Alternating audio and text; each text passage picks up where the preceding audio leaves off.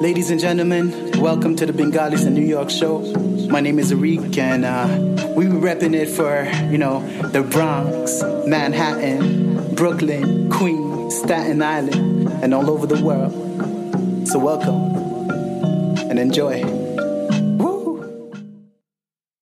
You guys have a lot of businesses. How do you keep track of it all? Quite honestly, when it comes down to business, right, it's just a matter of you knowing how to provide the service, right? At the end of the day, service basically means just providing, customer with the right, right type of service where the customer will be satisfied, regardless of what type of business you're in. So this is one of the reason. Although we have a couple of businesses in place, but our fundamentals are the same. And each business that we have, we are not running it hands-on. All of them are, in each businesses, there are like team leaders that are running the business. For example, I am just involved in our dynamic tax and accounting service, where I'm working on this hands-on on a daily basis. Then on the other businesses, we have a team leader. Then what I'm providing there is the CFO services. Then my brother would be providing the CEO services on those other businesses, right? So with all that being said, we are not daily going to each business to see how everything is going. Because if you run a business where you need to go to each locations every day, then there is going to be a problem, because there is no way you could be hands-on on every investment you have. You need to put a plan in place that kind of runs the business on its own, and you just do checks and balances from time to time. Yeah, that's a good point. So how do you select the leaders for those businesses? Well, that's a good question. So all the leaders everybody that's been in our business is either a very close friend of ours or somebody that we have known for a while. And it's not like we have a lot of businesses, right? We have our tax, we have our pharmacy. Then the restaurant is new, and we are working on something called the diagnostic center that's coming down the line. Like, for example, the restaurant, we have a family relative who we know for a long time. He actually has a great story on his own, and he has the idea, and we feel like we have the strategy. So it makes sense that both of us having the same goal, we could go and start this venture. Now, the key obviously is the chemistry between everybody that you have in place. So quite honestly, it's not like we went and found people to become the team leader. We've just been fortunate to find good people as we grew up, even within the family, that allowed us to go through these ventures. So you guys also have the restaurant Halal Bees, right? Yeah. So we started the restaurant in December of 2018. Quite honestly, when we started it, we didn't. Alhamdulillah. During the time, right now it's closed because of the pandemic. But it was, there was positive feedback, So we are actually very excited about the restaurant, because this is a business that we are never we never knew that we were going to do a restaurant, because restaurant business are not easy. It's tough, right? It's a challenge, but at the same time, it's going well. But there are, obviously room for improvements. Yeah, so I actually realized I've been to your restaurant, because I used to live not too far from there. I used to live in Queens Village. And I guess, the one benefit that you have is that it's halal, right? So you still have this niche customers that will always, seek out halal food. So you have that. At least you have that advantage.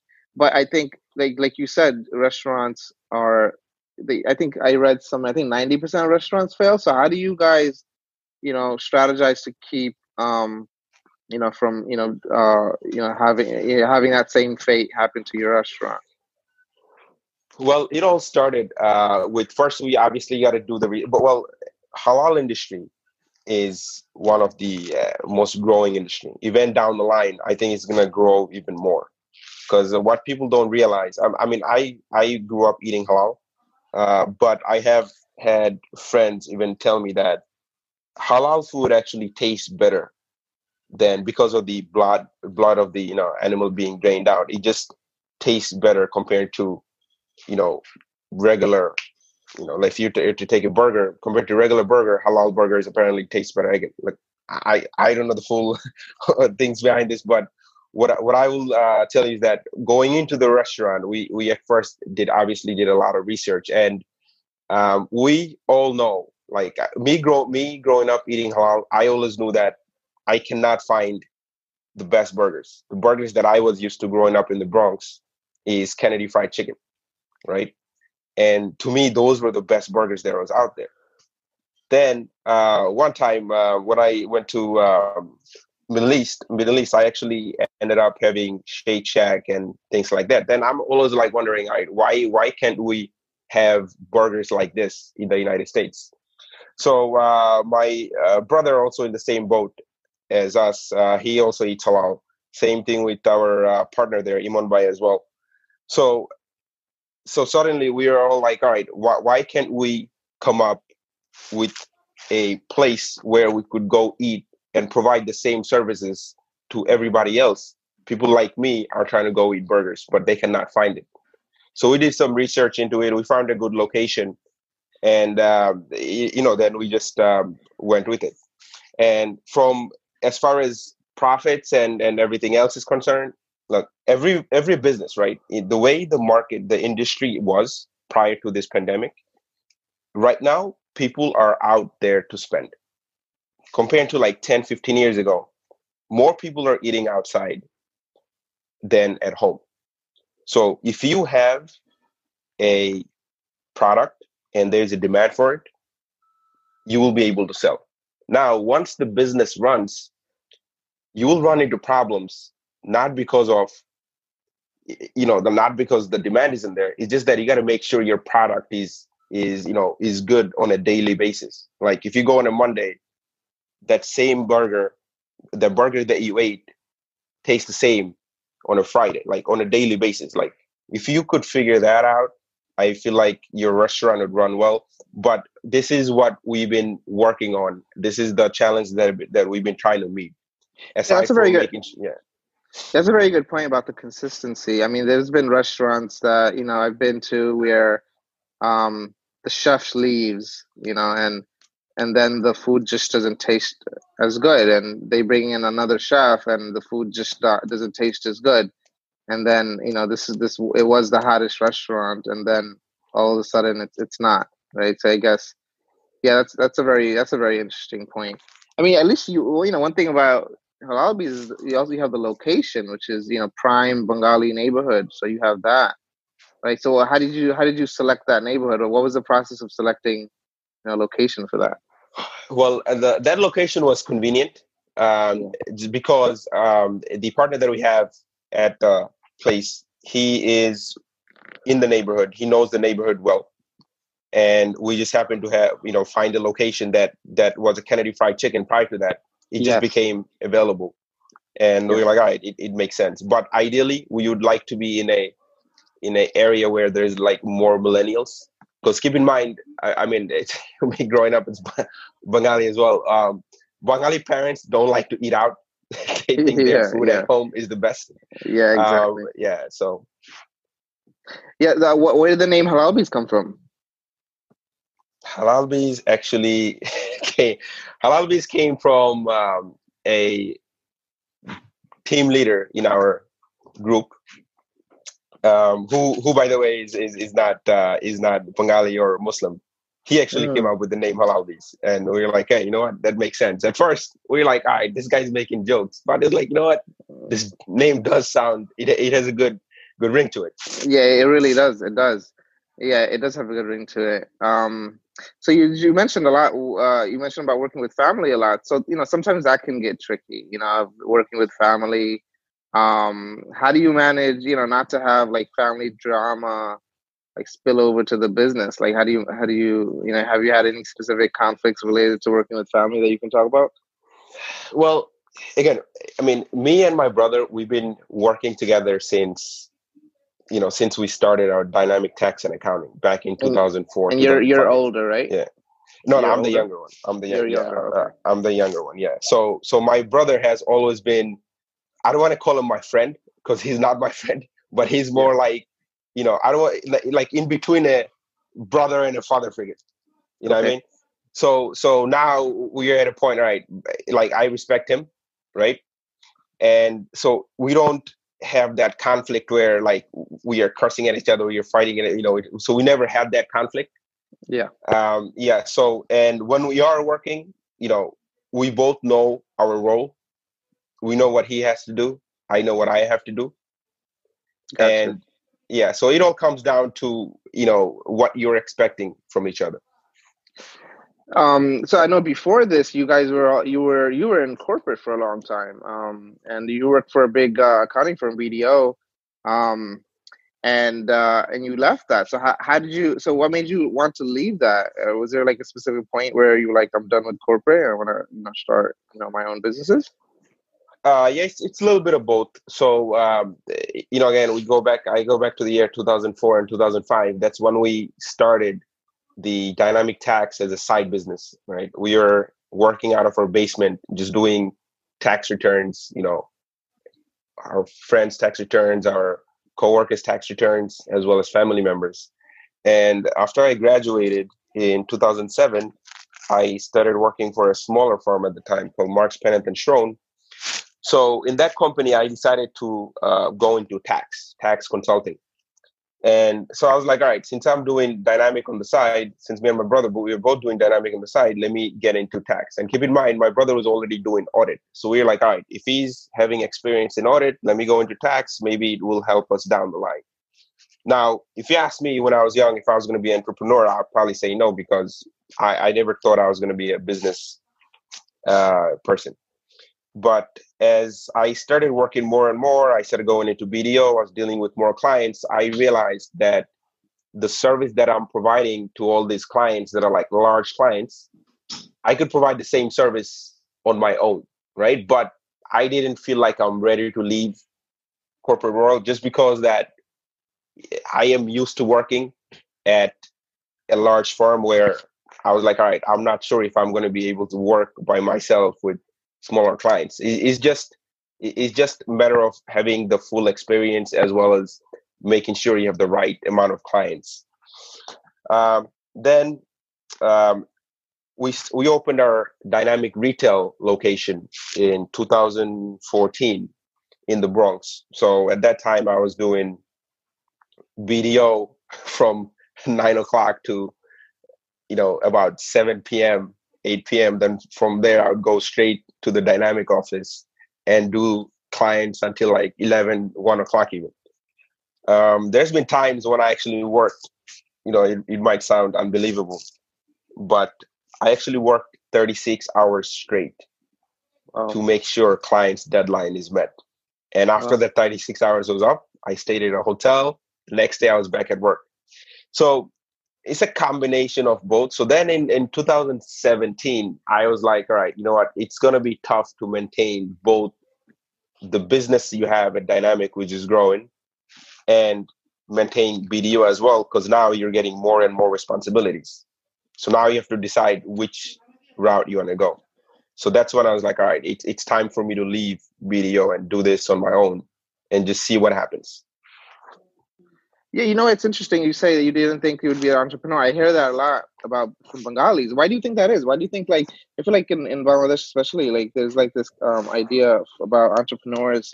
There's a negative connotation with entrepreneurs. Why do you think that is? I mean, I think in Bangladesh especially, it's like Bapsha. People that do Bapsha have like this negative connotation. Why do you think that is? And but it's at the same time, it's interesting because most of our, a lot of our parents that have came here, they started businesses, and a lot of them are very successful. But a lot of, I think, like parents, they don't want their children to go into entrepreneurship. The funny thing you say that, the Befsha type, right? Yeah. So I think it's a cultural thing, because so I grew up in Bangladesh, right? I came to the US when I was about 11, 12 years old. So in Bangladesh, right, if people are doing Befsha, right, it's because that their family is already rich where they already have a business in place where they don't really have to go get education because you know how it is in Bangladesh. So their business is just handed down to them. Or Yeah. a lot of times when people hear Bep Shop, people are thinking, all right, these guys are doing some kind of scams. Yeah, shady. Yeah. So this is why I say it's a cultural thing. And also, Bengali, I feel like Bengali parents don't motivate their kids to be entrepreneurs because their thing is, all right, you need to go become a doctor, right? That's the first thing. If you can become a doctor, then it's like failure. Then you go do whatever else you can. And when they hear, okay, he's going into business, then it's like, all right, man, how is he going to earn income? How is he going to do this, do that? This is why parents, it's not that they're like downplaying you. It's just that they want to make sure that you are, safe and protected as you grow up. And they want to make sure that you choose a safe line of profession that will keep you going. That's all it is. Yeah, it's right. It's definitely the stability factor.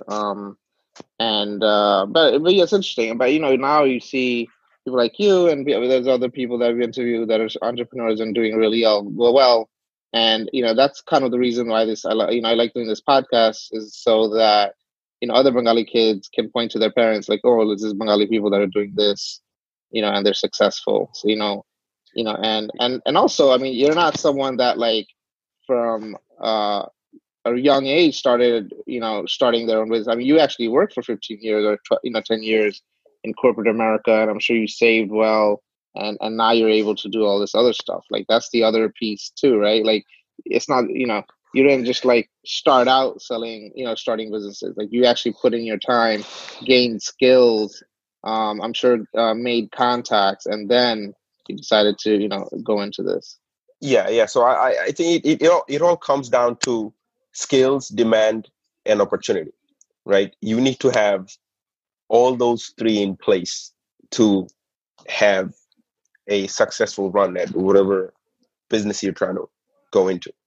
So with us, like again, we grew up at a time that where not a lot of Bengalis were an accountant. Like when I graduated or whenever I was doing my internship, I actually did not meet any Bengali associate until year 2010, 2011.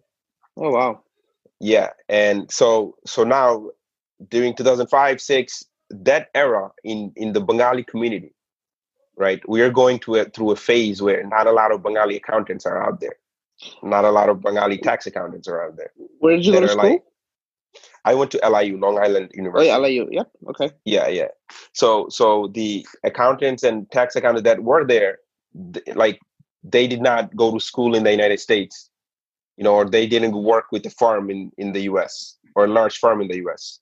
So this is what, allowed us, this is where the opportunity became available. Then I just had to get the skills. So we just pretty much ran with it from there. Yeah. LIU is a great school. So I went to Baruch. So I feel like Baruch is known for accounting. So I knew a lot of accounting majors. I mean, I have a lot of friends that went into like the big fours and like, consulting, and now, are doing their own thing. But I think, what are your thoughts on college? Obviously you went to a good school, and, I'm sure, what do you think, like in general, for kids that are questioning whether they need a college education? Yeah. Real quick, by the way, now there's a lot of Bengali accountants out there, a whole lot compared to the time, because it's the second wave. Yeah. College is definitely important because college teaches you like problem solving skills, right? Yeah. I mean, whatever I learned in college, I pretty much, if you tell me that if you have somebody that didn't go to college, I could literally train him in a week and have him know how to do accounting and tax. But what college teaches us is college teaches you a little bit of everything. And it teaches you how to solve problems. Like, for example, now when I work on a large client, for me, it's a project. In college, we would have deadlines to submit your projects. College pretty much is going to teach you discipline along with how to find facts, along with networking as well. Because keep in mind, if you in college, you're going to meet your friends who might become a big contact down the line. You're going to meet professors that will be able to help you guide you through certain situations. You're also going to meet recruiters as well that will be able to find you the next client, the next job. So although we are living in an era where you could find a job without going to college, that's because our economy has been so good the last, us millennials have been lucky with a lot of things because we didn't see, like in the last 10, 15 years, you could stay home, not go to school and still make money. But when a recession hits, that's when the demand, like the number of jobs that's out there starts, going down, right? So now when you go apply for a job, you have a college degree, let's say. I don't have a college degree, but we have the same skill set. Who are they going to go with? They're going to go with you because you have a college degree. So it all depends. But in my opinion, college is very important because it gives you that security blanket that you will always going to have. I would agree with that. There's some exceptions. I feel like maybe like, coding, like, I think right now there's some amazing coding boot camps where you can probably get if you wanted to learn how to code, you can probably go there. But generally, I agree with you. Just a skill set that you can get from, university. And that's also just like being being in that environment too. It's just, I like being in that environment. I'll be in school forever. I mean, I love being in that environment. And like you said, the people that you meet, and it's true for me. I mean, it's the people that you'll interact with forever. So it's very, that's very, very critical. I hated college. I don't want to say I hated college, but obviously when you go through it, you kind of hate it. But I would kill to go back to school right now. Yeah, I know. Yeah, I'm the same. Yeah, I really enjoyed college. Yeah. I would go back. Definitely would love to go back my PhD. For sure. What else? How do you keep in touch with? You grew up in Bangladesh, so you probably speak Bangla better than a lot of the people that like maybe were born and raised here. How do you like stay in touch? You're lucky to be, you live in a neighborhood that has a lot of that's predominantly Bengali. But how else do you like, make sure that you're, in touch with, your Bengali roots? Do you go back to Bangladesh and stuff? Talk about that. Yeah, I actually have family members still in Bangladesh. Like I have my grandmother there, my cousins there. Yeah. So I go every 2 to 3 years. Like actually last year, I just happened to go there twice. So I actually went with my wife, and my wife never been there since she was 5 years old. So I figured, I would need to show her Bangladesh the way I know. Yeah. And a lot of people have the negative vibe about Bangladesh, which I think is not true. Because I feel like there's always somebody that grew up here, right? They were like, all right, I went to Bangladesh. I hated it. There's mosquitoes, it's hot. Okay, but what you need to realize is that Bangladesh is the same thing as going to another third world country. You just got to bring your standards down a little bit. But still, there are things to see there. There are places to go to. Oh yeah, definitely. And there's places to eat that are good as well. So so that's all it is. You just got to go to Bangladesh with the right people, and that's all it is. And I always go time to time. Yeah, I agree. Yeah, and your wife is lucky that she had a guide like you, because I feel like it is like sometimes if you're just going from from people's house to people's house, you're not really enjoying the country. But there's so much to see. I agree. The food is amazing, and it's just getting in, and it is a cool experience for people that like. Because I tried. I mean, I love it. I love going back, and I wish I could go every year. That would be amazing. But it is a cool experience, and just having everybody. I would love to go one day during like Ramadan. That would be amazing. Just having everybody in that mindset. We don't really experience that here. I would love to have that. That would be cool. For sure. Have you ever gone back during Roja? I never did, but this summer I was actually go back. I was able to go back for the first Eid. Oh, wow. I did the second Eid there. Yeah. Wow. But one day, inshallah, I'll go during Ramadan because I missed the Ramadan food there. So, when people in Bangladesh ask you, what do you do? What do you say? I tell them I'm an accountant. If they ask you I don't say I run a business. I say I'm an accountant. And they know what I do as well. And they, since we've been in touch for a while. And they immediately ask for your salary, right? They always wanted how much you're making. Yeah, yeah. Now keep in mind that in Bangladesh, accountants or lawyers are usually self-employed in most cases. Like my brother was, sorry, not my brother. My dad was a lawyer in Bangladesh, so he was always a entrepreneur in a way. But in Okay. Bangladesh, if you're a lawyer or doctor, right, or even accountant, they're not looking at you as self-employed individual. They're just looking at you as the title of the profession. Well, the salary thing is really interesting because it's, here it's like something people hold really close to their chest. It's not something that you talk about. It's kind of like, nobody Yeah, really talks about their salary. But yeah, Bangladesh is very open. Like everybody knows what everybody makes, and it's very, very like. It's actually the first time I went back, I was like, Why did you just yeah. ask me It's about my very, salary?" Like it's very strange. Like yeah. did you get weirded out when that Oh, happened? oh, yeah, for sure. I actually, when I first got my job in the US, I actually had all the Bengali parents call me and be like, "Oh, what salary are you getting?" Yeah. And not gonna lie, at the time I was excited. I mean, I think I started off with at the time the accountant's rate was 55,000, I think, and I Wow. was like, That's "Oh man!" nice. And and but you think it's a lot, but as time goes on, you realize living in New York City is just Yeah. like you feel like it's never enough. What Yeah. about some of the things that you've seen, like younger Bengalis, that kind of like, frustrates you? And what do you think, like, what advice would you have for younger Bengalis that, want to get into entrepreneurship or even, big firms? And, there's nothing wrong with working for big firms also. What advice would you have for them? Well, us being, Bengalis, we always have to remember that, we always have to remember our roots, where we came from.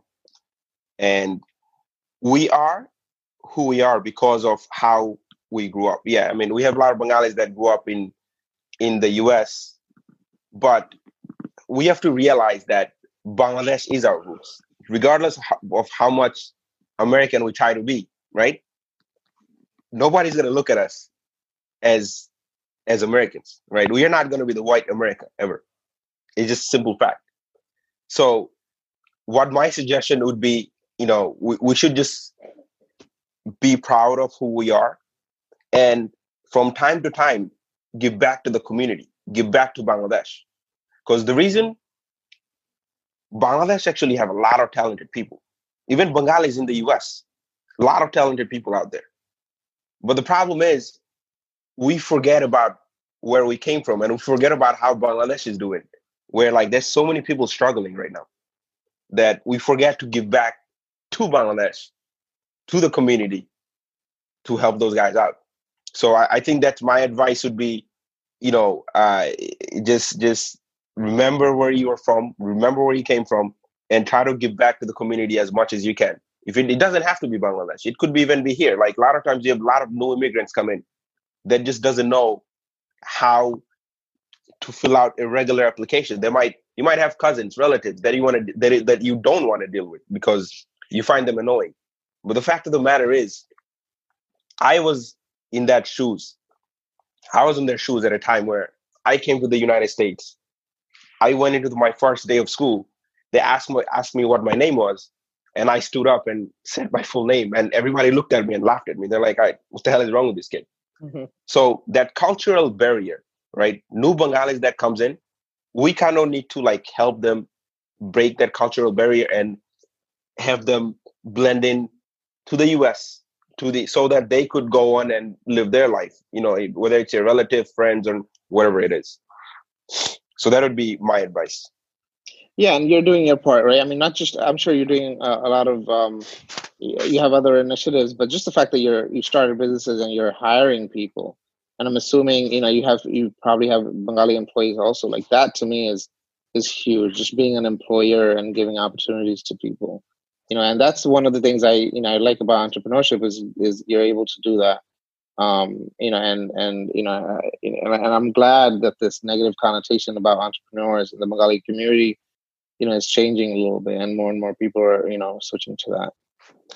Yeah, and the fact of the matter is, it's like Bengalis, they work hard. Like Bengalis are hard working people. The only thing that holds them back is probably the cultural difference. Yeah. And again, it takes time to get over that, but yeah. Absolutely. What else is going on? So let me ask you, going back to the business side, I'm just curious because I'm actually very surprised that a lot of these businesses, large businesses, you hear about Cheesecake Factory, you hear about, banks even that are very over leveraged, and they're not surviving this 2 month or 3 month pause in business. Like, how are you guys doing? And are you surprised also that all these businesses don't have the the safety net to survive 3 months? Yeah. So right now we are basically in an era that we are living through something we have never imagined, right? Now the thing is, right now there are people have cash. Okay, let's forget about business for a second, right? People right now have cash. People that have their jobs, they're at home not spending money because they can't spend their money. Then people that got laid off, assuming their unemployment application went through, they're now going to be able to collect unemployment, right? So there are people that's going to be ready to spend money as soon as this lockdown is over. So all businesses, small businesses that's out there right now, they just got to figure out a way to survive the next 2 months, right? Whether it's a restaurant, like for example, Halalbis. Right now we are closed, right? We are closed because of the safety of the employees, right? Because I don't know if you heard, but Jamaica got hit very hard with the COVID. Very, yeah. So so you want to make sure the employees are safe as well, right? So well, you could have stayed open and delivered, right? You had that option? But we don't have the setup yet, because you make sure when people come in, right, they still coming in to pick up the food, right? So a lot of times the 6 feet distance not going to be maintained. Also, your workers are going to be afraid to come in, even just for delivery, unless you put up this proper infrastructure in place so that they feel safe. So we are working on that. And I have friends calling me about burgers every day. It's like, why are you guys not open? We want to do it because everybody's tired of eating at home. So I think if this virus thing dies out within 2 months, we're going to be okay. But I don't see that happening, because keep in mind, even after 2 months later, it's not like you're going to just go out and open to a big gathering and start living regularly, because it's just not going to happen. So next 2 months is going to be tough.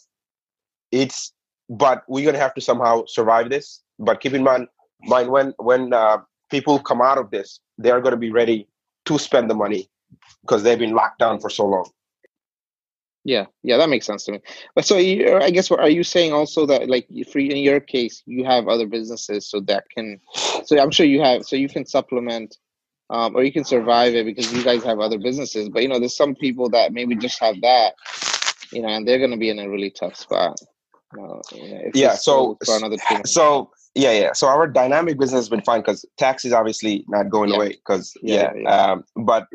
Restaurants, like I said, I mean, there are small business loans out there that everybody is taking advantage of, or should have taken advantage of, that could, that is designed to, help you survive. But the honest, like the truth of the matter is, a lot of business is going to be out of business as soon as in the next 2 months. But if you look at 2008 recession, right?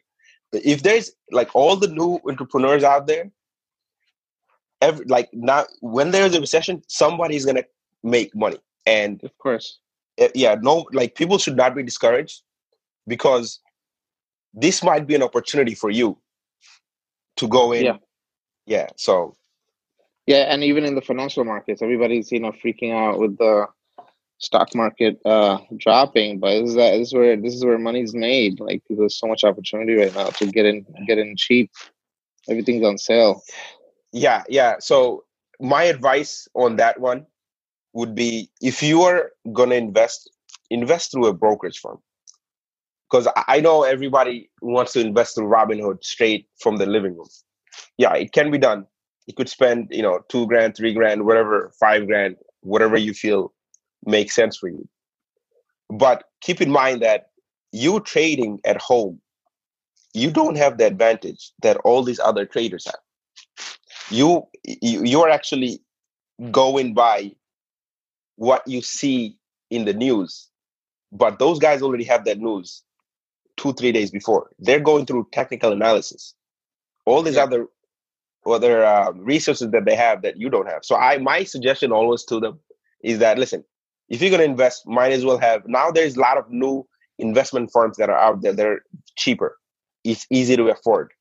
You rather invest through there, you'll make a lot more than what you would be making at home. Yeah. And and then another thing I just want to mention: if you are going to invest in your retirement, this is the time to invest in your retirement right now. This is the time to do that. Yeah, absolutely. Yeah, I mean, I tell people all the time, like index funds are the best way to go.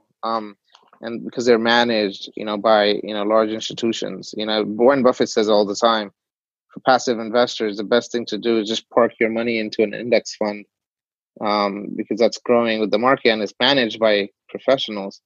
The Yeah. biggest index funds Yeah. in the world are managed by Vanguard. People that work for Vanguard and Fidelity, and they definitely, you're not going to know better than them. They also, and the market always comes back. Also, I mean, there's the stock, the United States financial infrastructure is so strong that it always comes back. It's just difficult because it's just the news with all the doom and gloom, and it's like difficult to see you making money. But you have to realize, what else are you investing in outside of those, like other than real. I saw on your website that you guys have pictures of houses as well. Are you guys invested in real estate as well? No, we are not invested in real estate. We have, properties here and there, but that's not our investment. The next project we have coming up is actually a diagnostic center in the Bronx. So, it's CAT scan, MRI, OB-GYN. The beauty about that thing is that it all comes back to demand, right? One of the things that we face in the Bengali communities is that your parents wants to go to a diagnostic center that has a women's center, or it has a place where they will feel comfortable. So you don't have too many diagnostic centers that's run by Bengalis. So that's one of the next project we are working on, and it was supposed to launch this March, but with all of this thing going on, it is delayed. But it should be, opening up this year. It sounds really exciting, man. I mean, listen, I think everything you're doing is awesome. I'm glad you're staying, and I'm sure you have plans to venture out. But I'm glad you're starting with the Bengali neighborhoods, because you're not only creating you're creating opportunity for people, for jobs, but also it's just you're making you're giving access to halal food, for example, and easy tax services. I think it's all great. And best of luck to you. I hope you come back and we'll talk about something more in the diagnostic center or whatever else you have going on. Thank you so much. Thanks for having me. And this is great. You guys are doing great things as well. And it's my pleasure to be here. The red and green I bleed is always in my heart. I do it for my people, always in my thoughts. I gotta be honest, with diamonds and pearls, yeah. Bengalis in New York, all over the world, it's the Boney Show. Hey, can you handle this? Representing the boroughs where the Bengals live. From the slang we spit to the gangs we're with, it doesn't matter, we the essence of the Bangladesh. I said, hey, come on, can you handle this? Representing the boroughs where the Bengals live. From the slang we